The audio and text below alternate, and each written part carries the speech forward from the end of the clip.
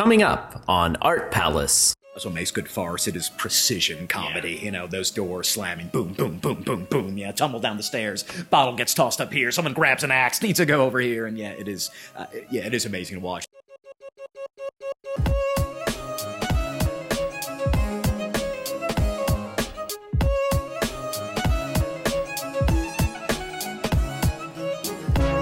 Welcome to Art Palace, produced by Cincinnati Art Museum. This is your host, Russell Eyrig.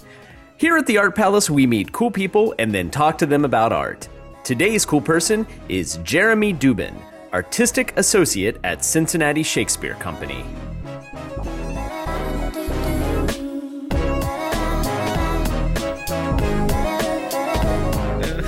So you've been with the Shakespeare Theater for a very long time, right? Yeah, very, very long time.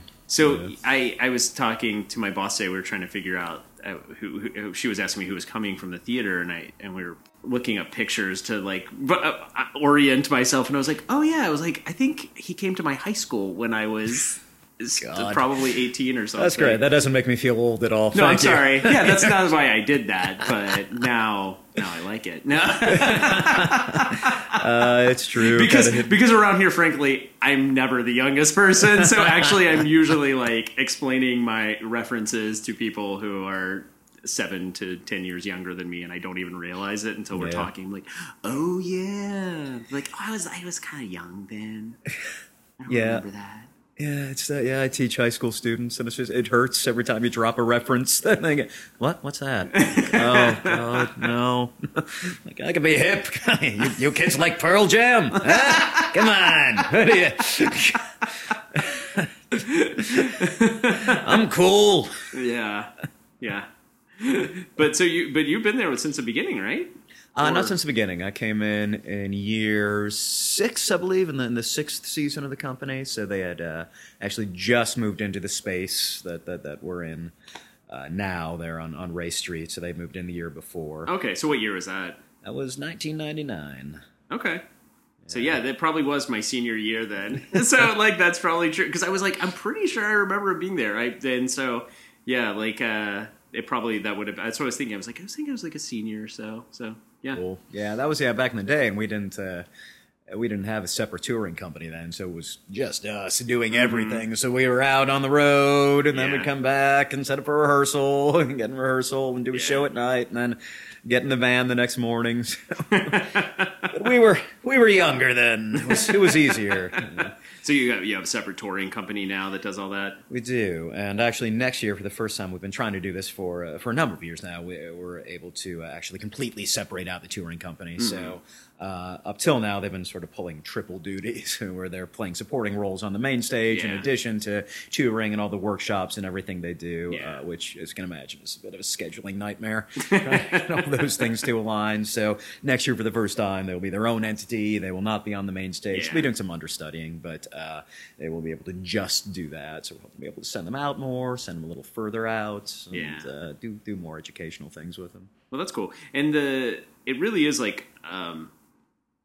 the theater still functions like an ensemble theater, right? Where everybody, that's kind of is there any, there really isn't anyone else doing that in the city, is there? In the city, no, not really. Yeah. And very few in the country. There's really maybe 4 or 5 professional resident ensemble companies left. It's kind of a disappearing model, which is very sad. Yeah. It's also fun, I think, for an audience to go back and kind of see those same people over and over again. Absolutely. We develop a relationship with them. They come to know us. We get to know them. It's, we're a part of the community, which is nice. It's sometimes to an uncomfortable extent where it's where people come up and it's I don't know you, but they're treating you. Totally. That's true. They probably feel closer to you. It's just one-sided relationship. We've been very intimate up on stage. I've shown you many things. But yeah, you can totally. I do that all the time with things people you see over and over again in something, or I listen to a lot of podcasts and feel like I know certain people from them, and then you realize oh, this is completely one-sided.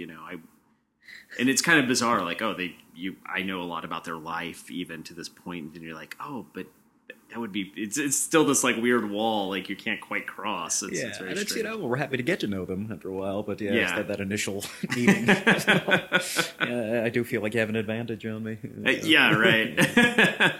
But other than that, it's definitely very nice for those in the ensemble getting to work together over a long period of time. It just makes things so much easier. I was liking it too. It's like a good jazz combo. Yeah. The longer you play together, the more we're able to just kind of riff and go, okay, oh, yep, get where you're going. Okay, here, now let me do this because I know this'll, I see where you're going with it. Right.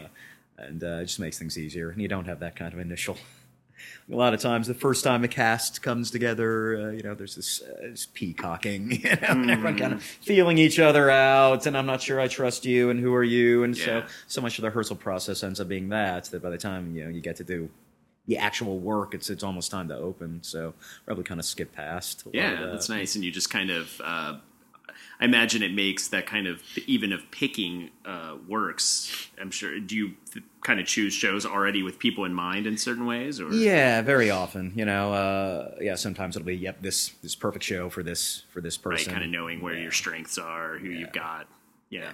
Other times there are things that are happening in the world that it's like, I need to respond to what's happening in the world. And so that's why we're doing this show. And then hopefully you find the people to fit. Yeah.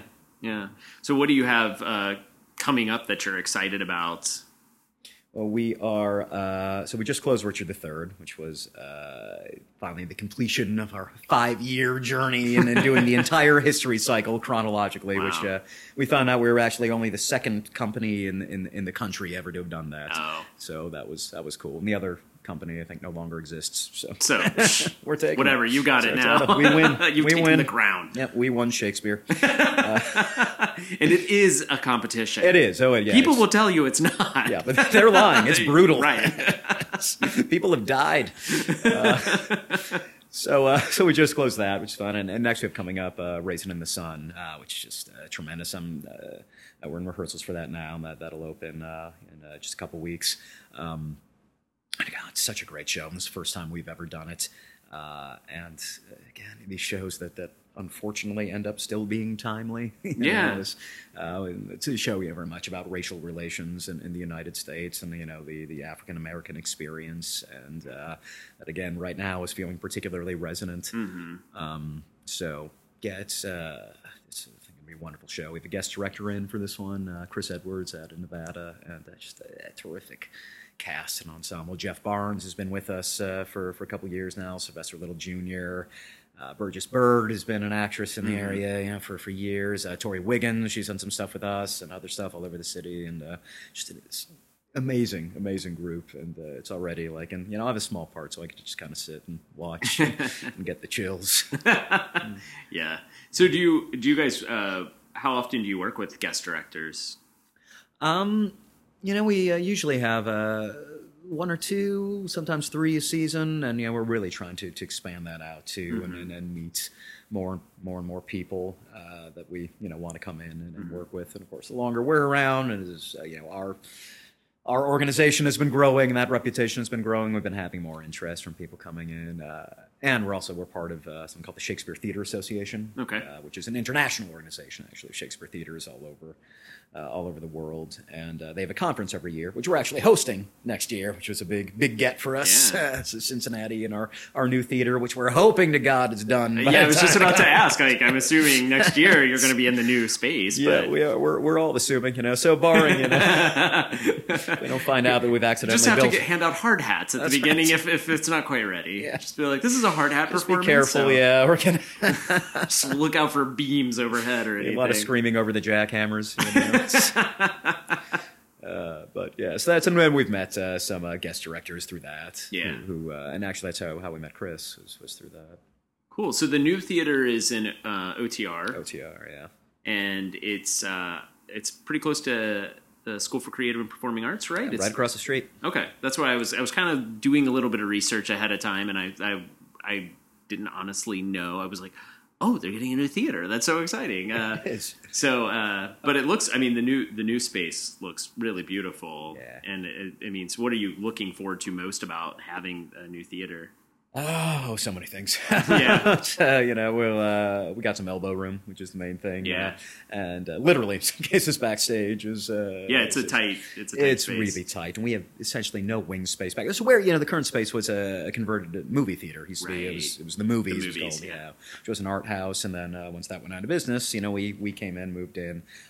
And so those are two very different things, Yeah. different mediums and different needs, right? So it's basically just a little shoebox, right? So there's really no wing space. There's virtually no overhead space. And like even simple things like just trying to like carry a bed on stage. It's like if you don't have wing space, I'm trying to figure out how to make that corner around and work jimmying through. So just, things like that. Yeah. And really having to...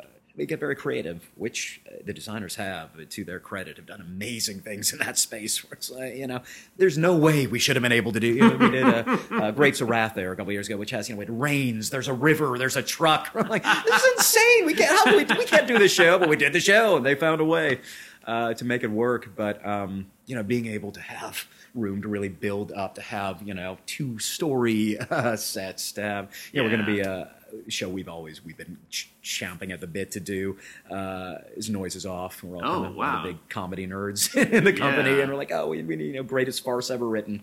And so it is part of our first season in the new space because you need the height in there to be it's a set that needs to rotate and all this.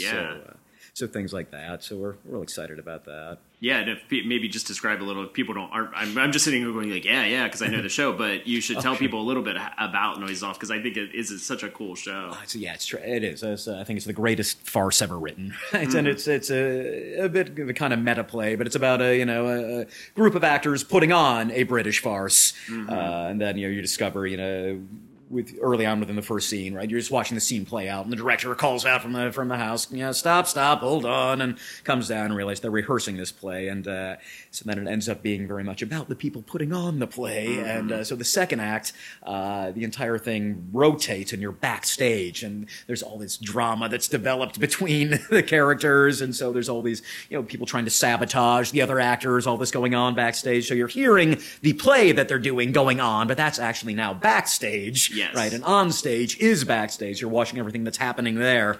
There's just lots of stairs and doors and sardines.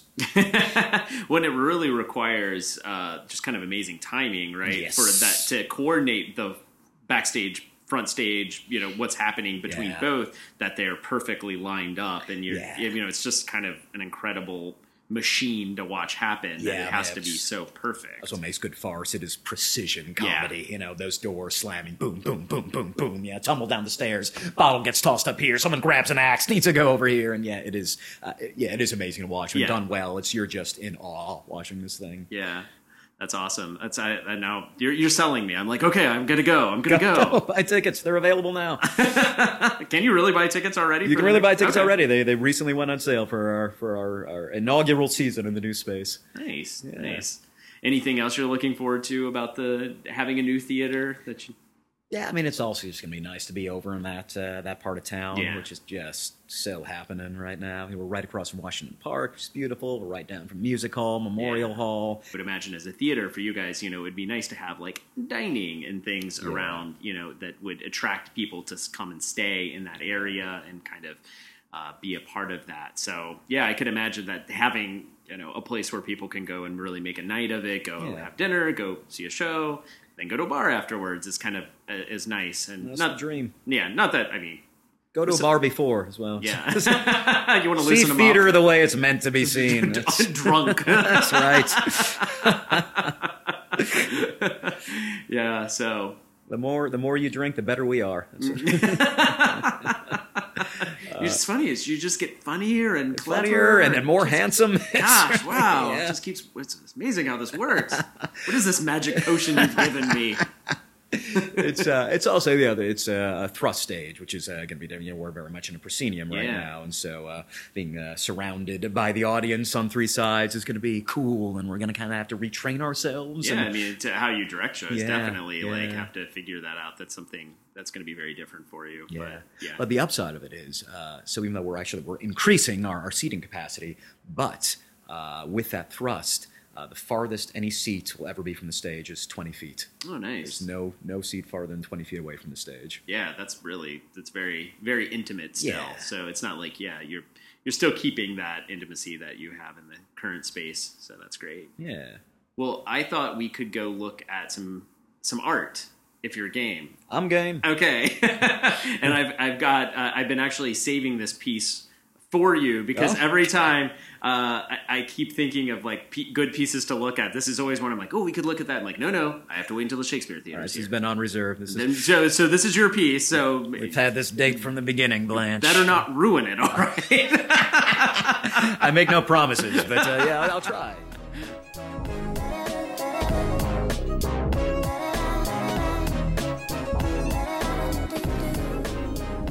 So we are sitting in front of a painting called, now see, here's the point where we call this painting about like 3 different things. So I'm trying to remember what the actual label says. All right. I'm pretty sure on the label it'll say Act 4, Scene 5. Well, that's... I think. Oh my gosh, can you read it from here? I can't actually read it. No, well, Ophelia and Laertes is what it says here. See, they changed it. Okay, Yeah. see, sometimes people call it Ophelia and Laertes. This is a new label. Okay. And I've seen it called Act 4, Scene 5. I've seen it called Ophelia and Laertes. And I remember there was a time where we called it one thing in our handbook and we called it another thing on the wall. And it's always like, I mean, that's the thing about painting titles is they're not quite as written in stone as a lot of people might think. That's interesting.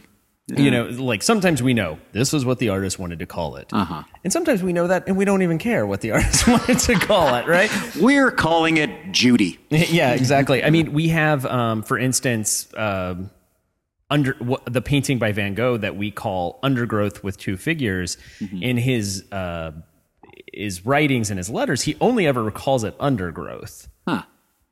I don't know. So, I mean, there are other Van Gogh paintings that are just called Undergrowth. So at a certain point, somebody probably decided to call it Undergrowth with Two Figures just to distinguish it from the others. Sure.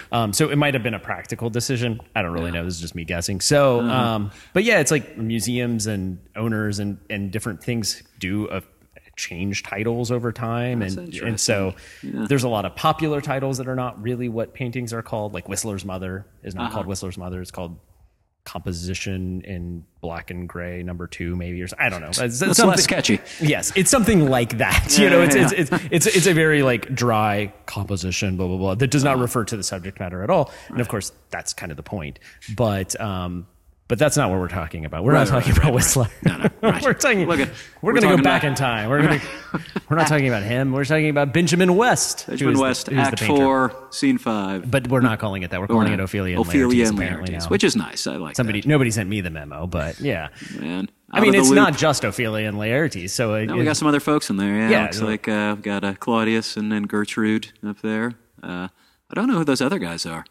Yeah, I think those are just folks that Benjamin West just kind of made up. Yeah, I mean, it is people in the court. What is interesting? It is supposed to be. I think you forget. It's supposed to be somewhat of a public scene. It's in the courtroom, but or in the throne room. But often the whole court would be there, the attendants, and due to budgetary restrictions at theaters, we don't get all that. Right, exactly. That's what I was thinking. It's like, well, it's probably a practical thing that you normally wouldn't probably fill out a whole court just because it's like there's already a lot of people in Hamlet. Like, that's right. You got a lot of roles to cast already, and we're not really looking to fill up the court with looky-loos, which is what we've got to here. Pay those people. I mean, sometimes there was traditions that for a while that people tried these casts of thousands, make these epic things on stage, but it gets pricey.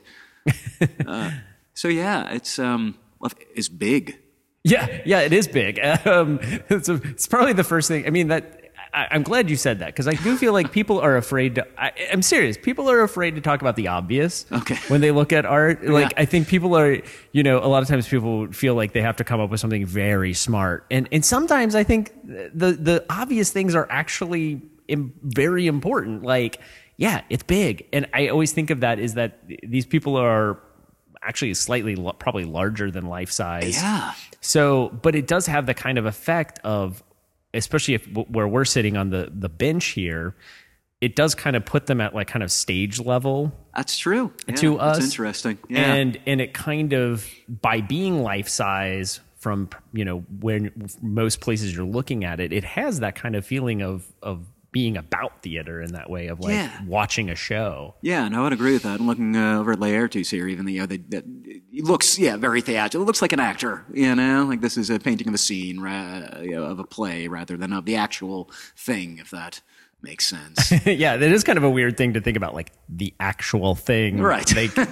But there is this idea of like the perfect idea of this thing that exists that is like never will fully be realized in a way, but like that's the real thing right here. Yeah. But yeah, it's a very, almost that kind of melodramatic, almost stereotypical Shakespearean gesture of, up to the gods.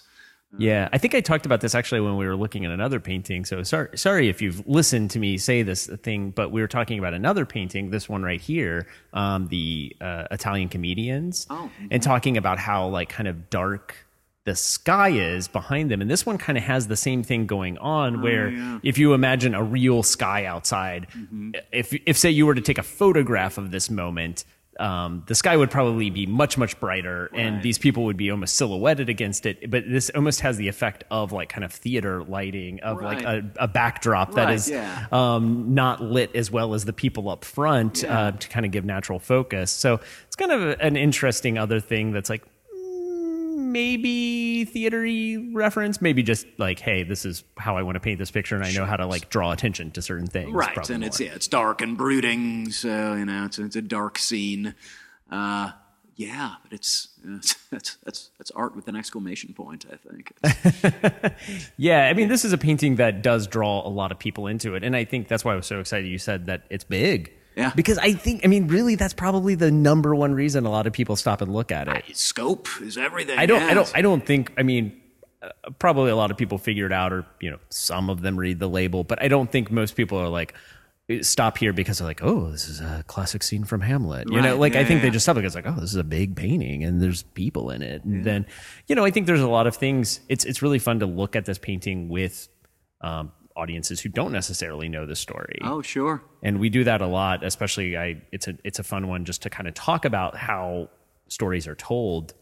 And do people have theories on what's going on if they don't know the story? Yeah. I mean, I'll look at it with kids, and a lot of times we talk about sort of the way the emotion, like the different emotions on people's faces that we have here, just because Ophelia is so noticeably different than the rest of the crowd. Yes. Well, she's going through a thing. She's having a moment. She's been a rough day for Ophelia. Yeah. And you have, Claudius and Gertrude, who look kind of, angry and guilty, and there's a lot of different things going on. I mean, nobody usually, if you ask a 5-year-old to like, oh, what do you think's coming on? They don't usually come up with the actual plot of Hamlet as you might expect.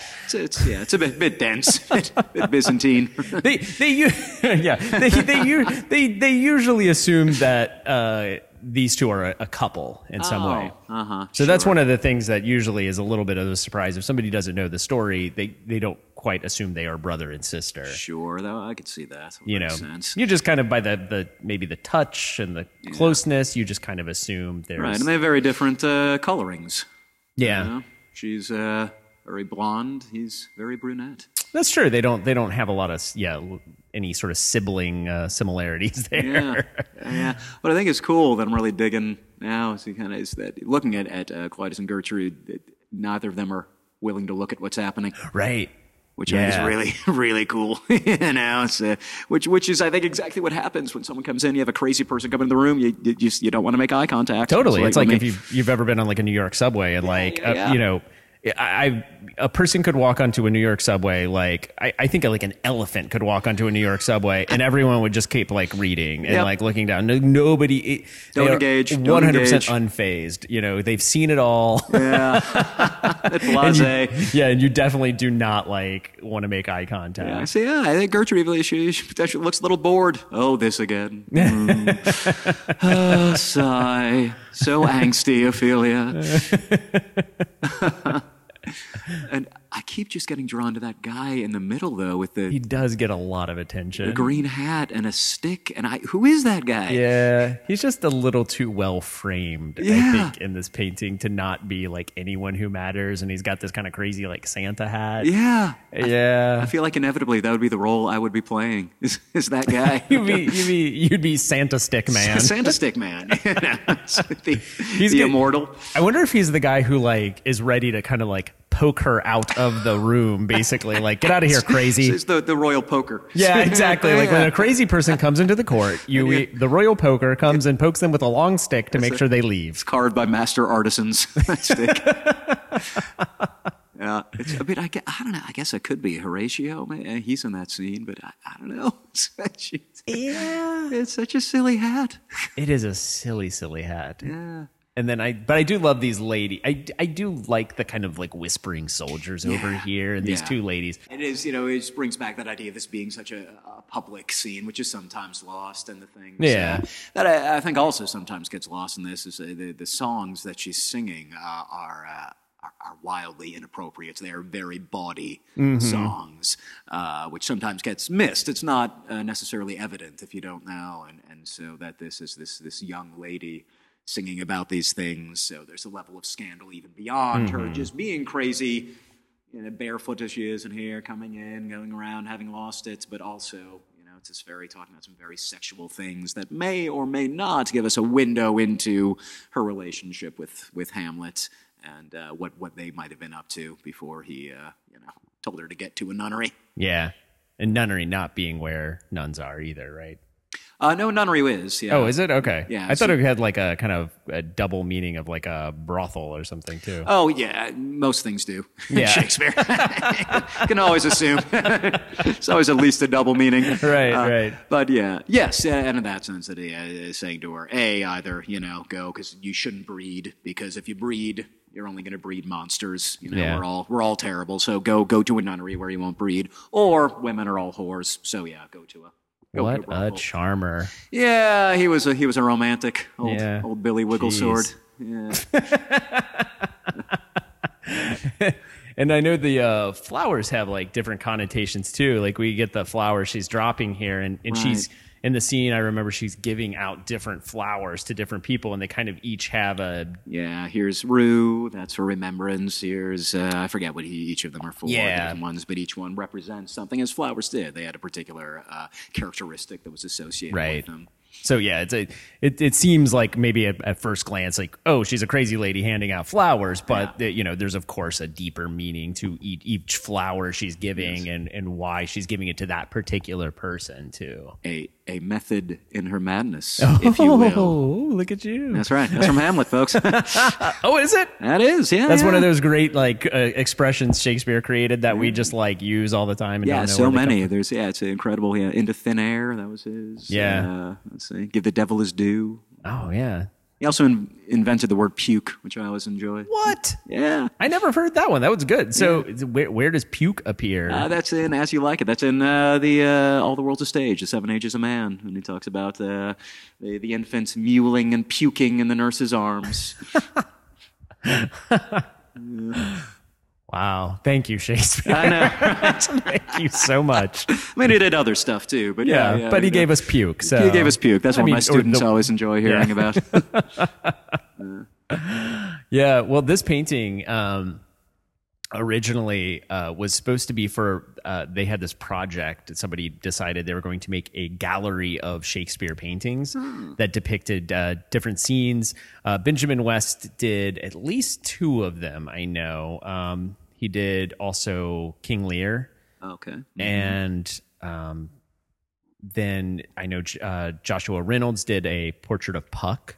Oh, nice. Those are the only ones I think I've seen from it because they pretty much never got the project off the ground. Like they got a few paintings and then it went belly up. There's a lot of plays. Yeah.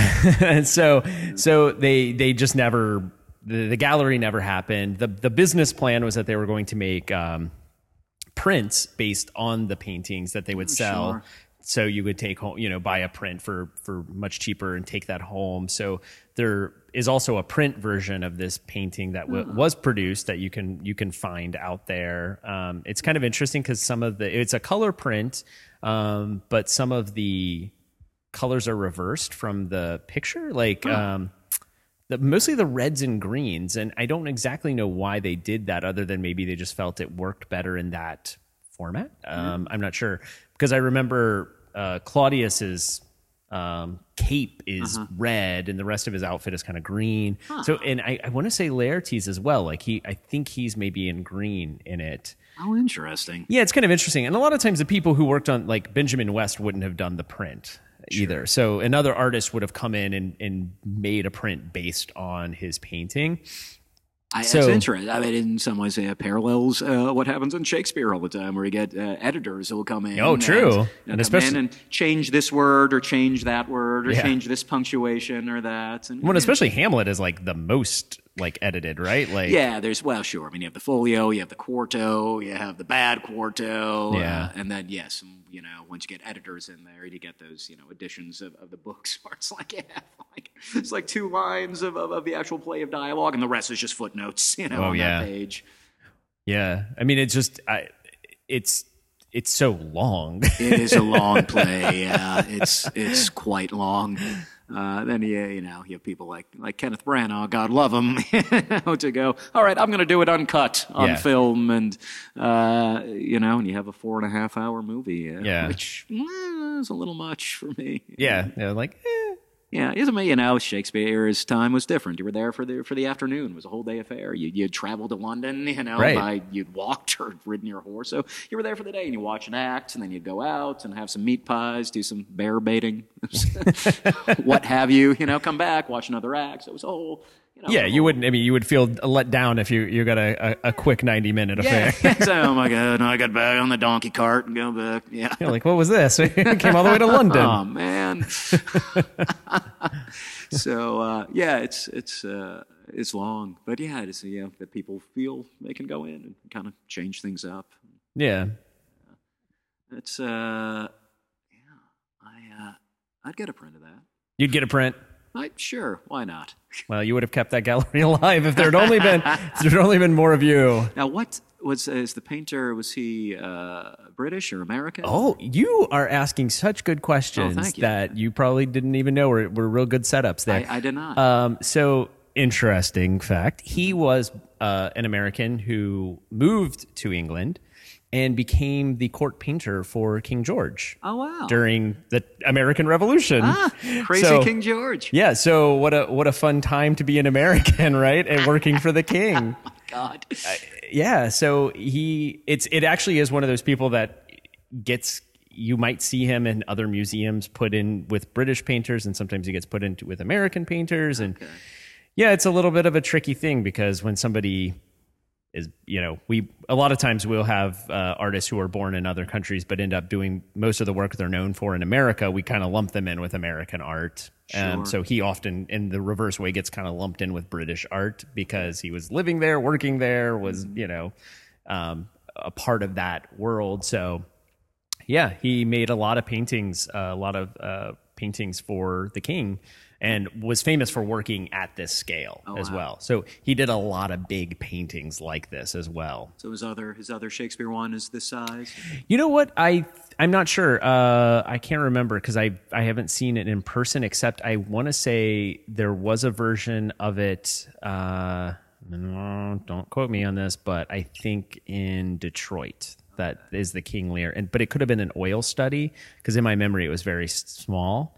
So it might have been a study for a larger version, which may or may not have ever been finished. So sorry, I'm not up on my details on the other paintings, but I want to say I saw it there, and make a note of this to cut out if I'm totally wrong.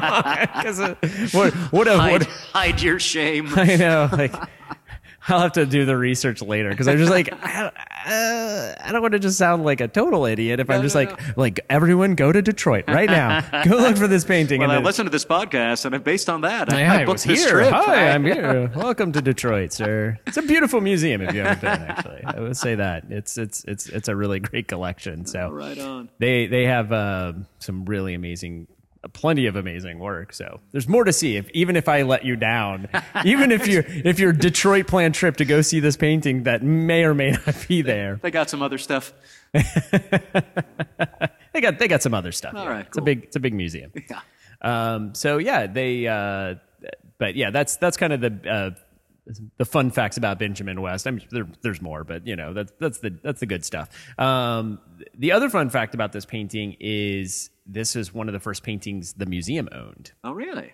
Yeah. So How did that come to be?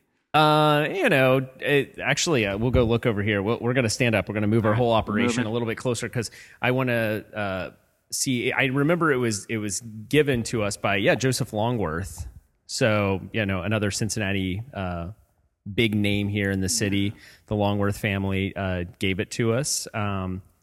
It tells us here on the label one of the stories I was just about to say, and like that I like how we word this. Oral tradition maintains that the painting was brought down the Ohio River on a flatboat, which is a nice, liability-free. right? Oral tradition. Happened, Legend has it. Yeah. Days of yore. Yeah. A tale was told. Yeah, I know. It's just kind of one of those. I was about to say it, and I'm kind of glad they put it because I'm like, I don't know how true this is. There's lots of stories about art that you kind of go like, this is what everyone says. Well, same with Shakespeare. We don't a lot know. of stories about Shakespeare. But We're guessing. It's fun to imagine it on a big like barge, basically going down the river. But Exactly. this can be your little museum 101 lesson here. So this is an accession number, and what the accession number does is, if you look at the first part of the number before the period, that is the year the museum acquired the artwork, and then the number after the period is the order. So that was the 230th piece we acquired in 1882. Oh. And so what's interesting is that this was, so we acquired this in 1882. The museum was founded in 1881, and the building was built in 1886. So you just kept it outside till then? yeah, just on the, actually, it was probably a music hall.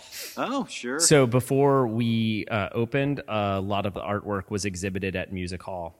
Oh, wow. Which was built a few years before. So, that's, I don't know again, this is me just assuming, but that's where I'm assuming it was, since it was such a major part of the collection. And if you look at old pictures of the museum, you'll always see it like they had it in what we now call the Great Hall, which was a big chunk of the museum then, so they used it for actually showing a lot of artwork, but it would be like basically dangling over one of those balconies. They kind of hung, they had a different way of hanging things in the late 19th century. It was a different time. It really was, we have a very different sensibility about how art should be hung, so we wouldn't do that today probably. Yeah, I'm also, this is cool, that before Nicholas Longworth, it was Robert Fulton owned it, the inventor. Yeah.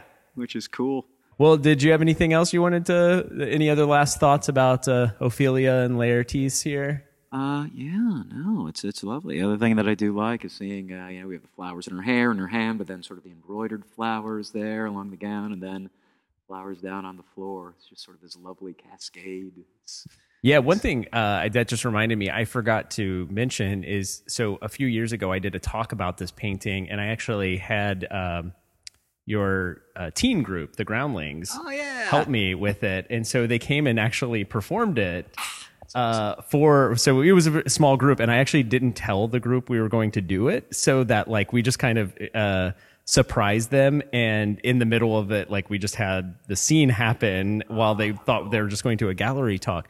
But it was really interesting because I basically was like, kind of going through the play and trying to figure out like, when does this moment happen? And it was really hard because you kind of realize like it doesn't happen. Right. Like it's a little bit of an amalgam. Yeah. And you kind of realize, oh, that's like a freedom the artist gets that's a little different, that he's trying to kind of capture the best of, essentially, of all of the different things that are kind of happening in the scene over time. Yeah. And he's got to put it into one scene, right, and in one specific moment. And I remember trying to kind of set this moment up, and it was really hard because it just doesn't want to be there. Like, it just doesn't want to, and I still forced it in there. Sometimes you got to shoehorn things in. Because I was like, it's going to be cool. We're standing in front of it. We got to make this happen. Come on, people. Come on. And so I tried my darndest, and we did it, but it was a little clunky, I felt. If I want to critique my own amateur directing. Well, you know better next time. That was the moment, though, I had to have happen. So, yeah. Oh, that's so cool. Oh, yeah. Well, thank you for joining me today, Jeremy. That was an absolute pleasure. Thanks for having me. Sure.